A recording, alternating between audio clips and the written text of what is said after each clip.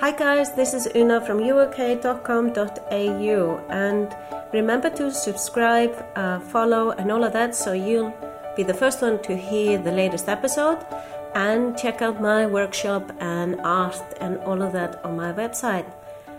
Today I have Shani. Hi. That's right pronounced. You did a good job, it's Shani. Yeah. Shani. And Shani lives in Beaconsfield, and she has a really interesting place here where she lives. And we'll get to that a little bit later. So the first question is, usually people define themselves by jobs and all of that. Take that out of the equation. Yep. Then who is Shani? It's a very difficult thing to do when people usually define themselves by their job. I call myself a retro suburban. Okay. So what a retro suburban does is they try and set their life up to be as sustainable as possible in preparing for an uncertain future as far as climate change and peak oil, economic issues. So trying to make themselves as prepared as they can for those sorts of things. Wow. Both in their own life and also working into the wider community.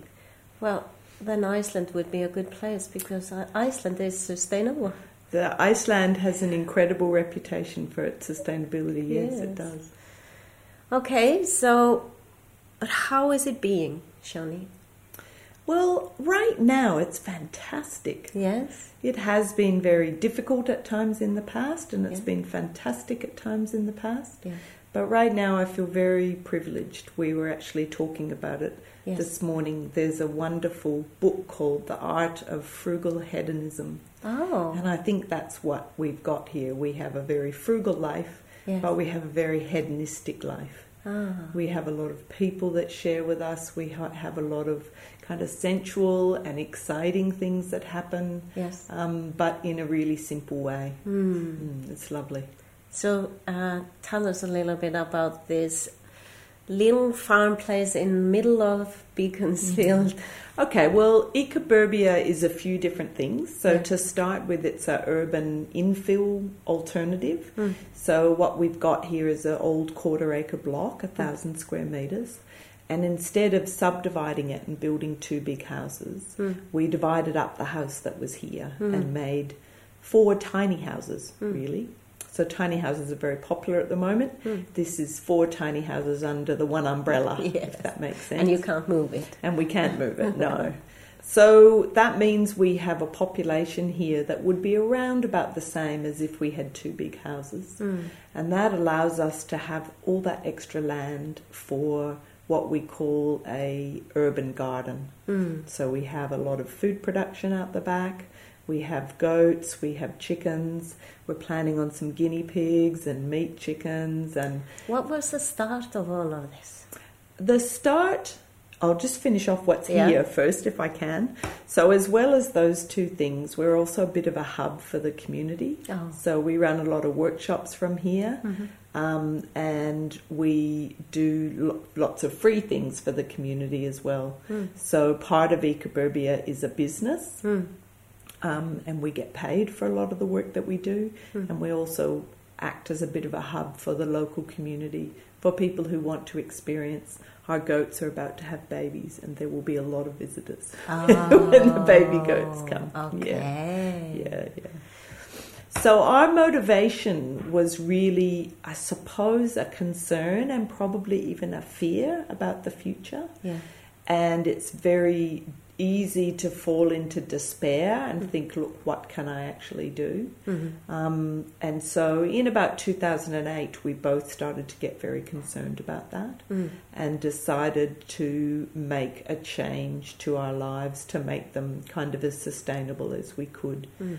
And because we're both very sharing people and we can handle, we don't need a lot of a private space, so we were able to kind of go out there and share that with others. And so if we would go into your art here, is this the dream life? Is that the part of all of this? Well, it was funny, wasn't it? Because when you asked me to start doing this, I said, but I'm already living my dream life. Yes. And so, but when you told me about the example of someone who was doing quite a simple thing, yes, what I have here is, in the long distant future, I'm quite content to not know about the future. Oh, yes. I don't know whether it will be a good future. I don't know whether it will be a bad future. I don't have plans for the 10 years, etc. Yes. I know we have created a house where I can live and die here, so I don't need to move. I have no interest in traveling the world, any of those kind of traditional things. So on one side of my picture, it's all about letting go, who cares, whatever happens is the only thing that could have. And then there's a lot of kind of jobs and activity in my short term, maybe 1 to 5 years part of my picture. I am curious about these things. What can we say about this? As a summary, Yes. they are all about being more resilient. Yes. So all of Yes. these things are about being more, and I don't like the word independent because I think that is something we shouldn't be aiming for. We actually should be aiming to be more dependent on people. And that's why here, when it talks about the West Beaky Bunch, and that's a new group that my friend and I have started to try and develop more links with the 350 houses around us. Connect with people. So yeah, so we knocked on the door of 350 houses and gave them a party invitation. And we had a party, 80 people came. Wow. And now we have various activities that are for that group of people. So I want to live in a little community of West Beaconsfield, we're calling it, that is linked. So that's a interdependent. Because that's the thing with nowadays, people are so disconnected with each other and that feel lonely. And absolutely. Yes. Yeah. So this is brilliant. Well, and that, if I look at my picture, a lot of it is to do with that. So this side here is talking about raising some of the garden that we have, so it is the same height as the verge, so we can connect to the verge, have some gardens there that other people come and have their veggie gardens, and also connected houselings who are connected to us through gardening, maybe cooking. We're not a good cook, so if we had someone there that would cook for the garden, from the garden a couple of times a week, and we could share that. We need more time in the garden, and so we're planning both more garden space, which will need more time. So we're planning to have an even smaller little tiny house out the back for someone who doesn't pay rent but works in the garden. So, for an hour or an hour and a half every day. Is this both of your dream, or who was... Well, it's interesting. We recently sat down and kind of wrote a little bit of what our dream was, and very well connected. We had very similar kind of visions and dreams for it, so that's really helpful. Oh, that's really cool that you are that as a couple. That it helps enormously.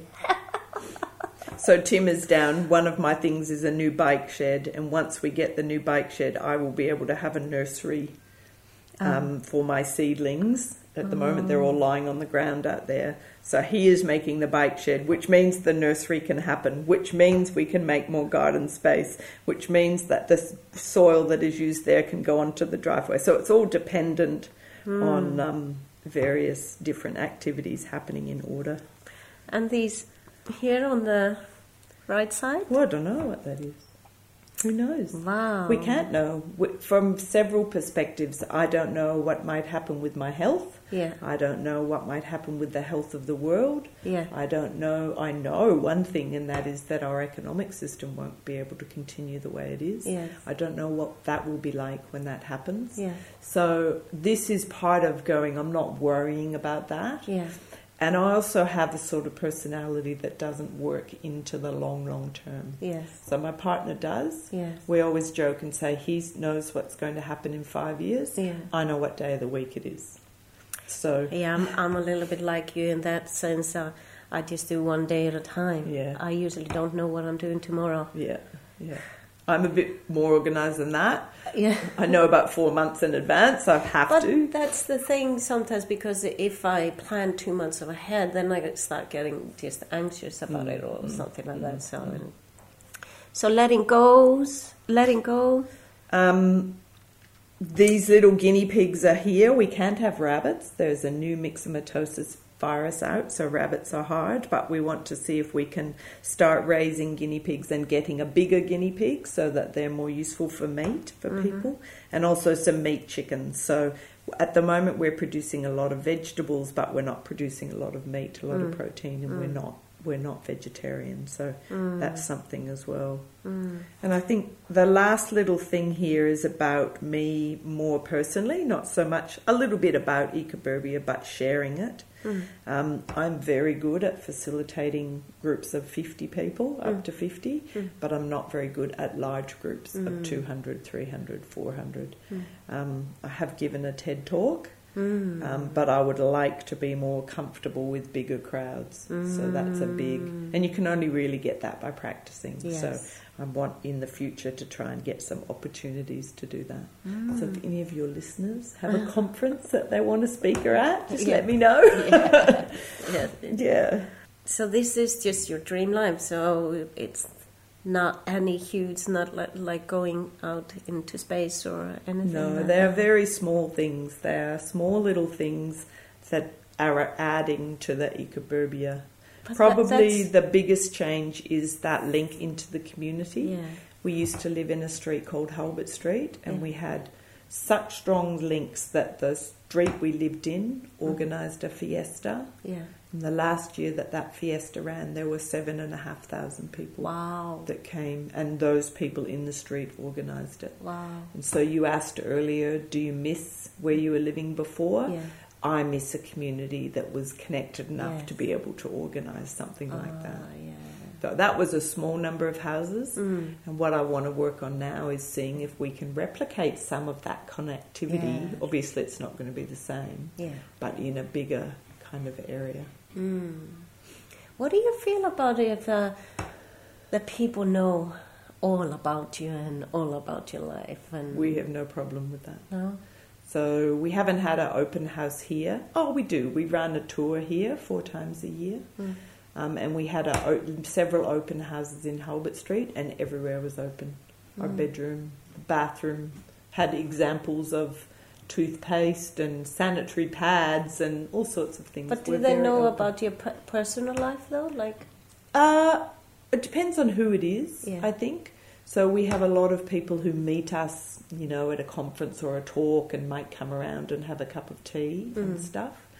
And they wouldn't know too much about our personal life or our mental health issues or any of that sort of stuff. But I'm pretty open about the mental health issues that I have. yes. I think it's pretty important for people to see someone who has bipolar, Yeah. who is operating very well in the world. Yes. Because a lot of the time with mental health issues like that, the more serious ones especially, well, not that any mental health issue is serious or not serious, but you hear someone living on the street or presenting an emergency, hires a kite or those sorts of things. Yes. And so you don't often get to meet someone Who lives a normal life. Yeah. And what I usually try and do is make sure that the person understands that I live a normal life and sees a bit of that normal life before I will tell them that. Like, it's not like I walk in and go, guess what, I'm bipolar, But if I feel the time is right and the person is receptive to that, I do feel that I have kind of a responsibility to share that. Yeah. And I admire that because that's why also I've written a book and all of that it's not perfect, but I want to show people that you don't have to be perfect to make things happen. It's like when you asked me to draw the picture and I said, if I'd known you were going to get me to do that, I wouldn't have agreed. I would have told Tim to, And I quite enjoyed it. Yeah, you're right. I quite enjoyed it. Yeah. It was a good process. Most people do afterwards. They're like, oh, I'm stoked over this. Yeah, It's quite good. Yeah. So before, if we go back in time, how was your life then? We've spoken a little bit about that. All right. Well, I grew up in Canada, and ironically, it was only about 5 years ago that I realised I had repeated my childhood. Oh. So my father was a teacher, Yeah. so I became a teacher. My mother was really the manager and ran a very similar farm situation to what we've got. Yes. Small scale, but very similar sort of setup. And then we moved here when I was 15. Yeah. And my first jobs were with people with disabilities. So I worked for a long time in schools. Yeah. Not a long time, actually. I became a principal very early on, after about 5 or 6 years of teaching. And my last position was down at Fremantle Primary School. And I loved working in schools. Yeah. I loved being a principal. It's a wonderful job. And I had a wonderful career as well. I was quite well respected because I worked very hard. Quite well respected for my management skills and dealing with people and all of that sort of stuff. So I think I told you I had an unfortunate sort of bullying incident Yes. that led to me needing to have some time off. Yes. And we were talking about it, and you, the principal, being Yeah. often. Imagine that. You don't often hear about it, but No. a lot of principals hide very difficult situations, or they become a little bit remote. Yeah. See, I was still being a principal in a very feminine way, in a way, a very consultative way, and that doesn't suit, and that didn't suit this person very well. So I had to take some time off, and in that time off, I was encouraged to question whether I could imagine a life, which initially I could not, and I was very angry and grieving about that, and still do sometimes. I miss that enormously. But then we kind of developed this idea for a business, and initially we ran a bed and breakfast, and we worked together on doing education stuff and doing a lot of renovations, and that life has been extremely different and very rewarding as well. So I feel like I've kind of had two careers, really, in a lot of ways. Yeah, my partner has always worked he used to be a stonemason, so he's always worked in the building industry for himself. So he's never had a job for more than 3 months. Like the longest contract he's ever had would have been 3 months, whereas I had had a fortnightly income since I was 15.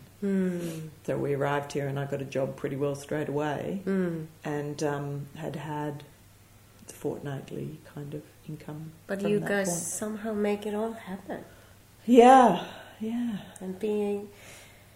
It was a lot of work. 2015 we did a lot of the work here. Yeah. Tim got chronic fatigue, so he's still suffering with that. And I think that was basically just totally overwork from managing the major renovations that we did here. Just about every place that you see a wall used to be a window, and everywhere you see a window used to be a wall. We've done a lot of work. It's been a huge project. Wow. But you are living the life that most people would want now. Like, do you have much worry? Except for the universe. Yeah, I would say that is my biggest worry, is not for myself. Yeah. I don't have any children. Yeah. I don't have... I have experienced highs and lows that other people don't get to experience.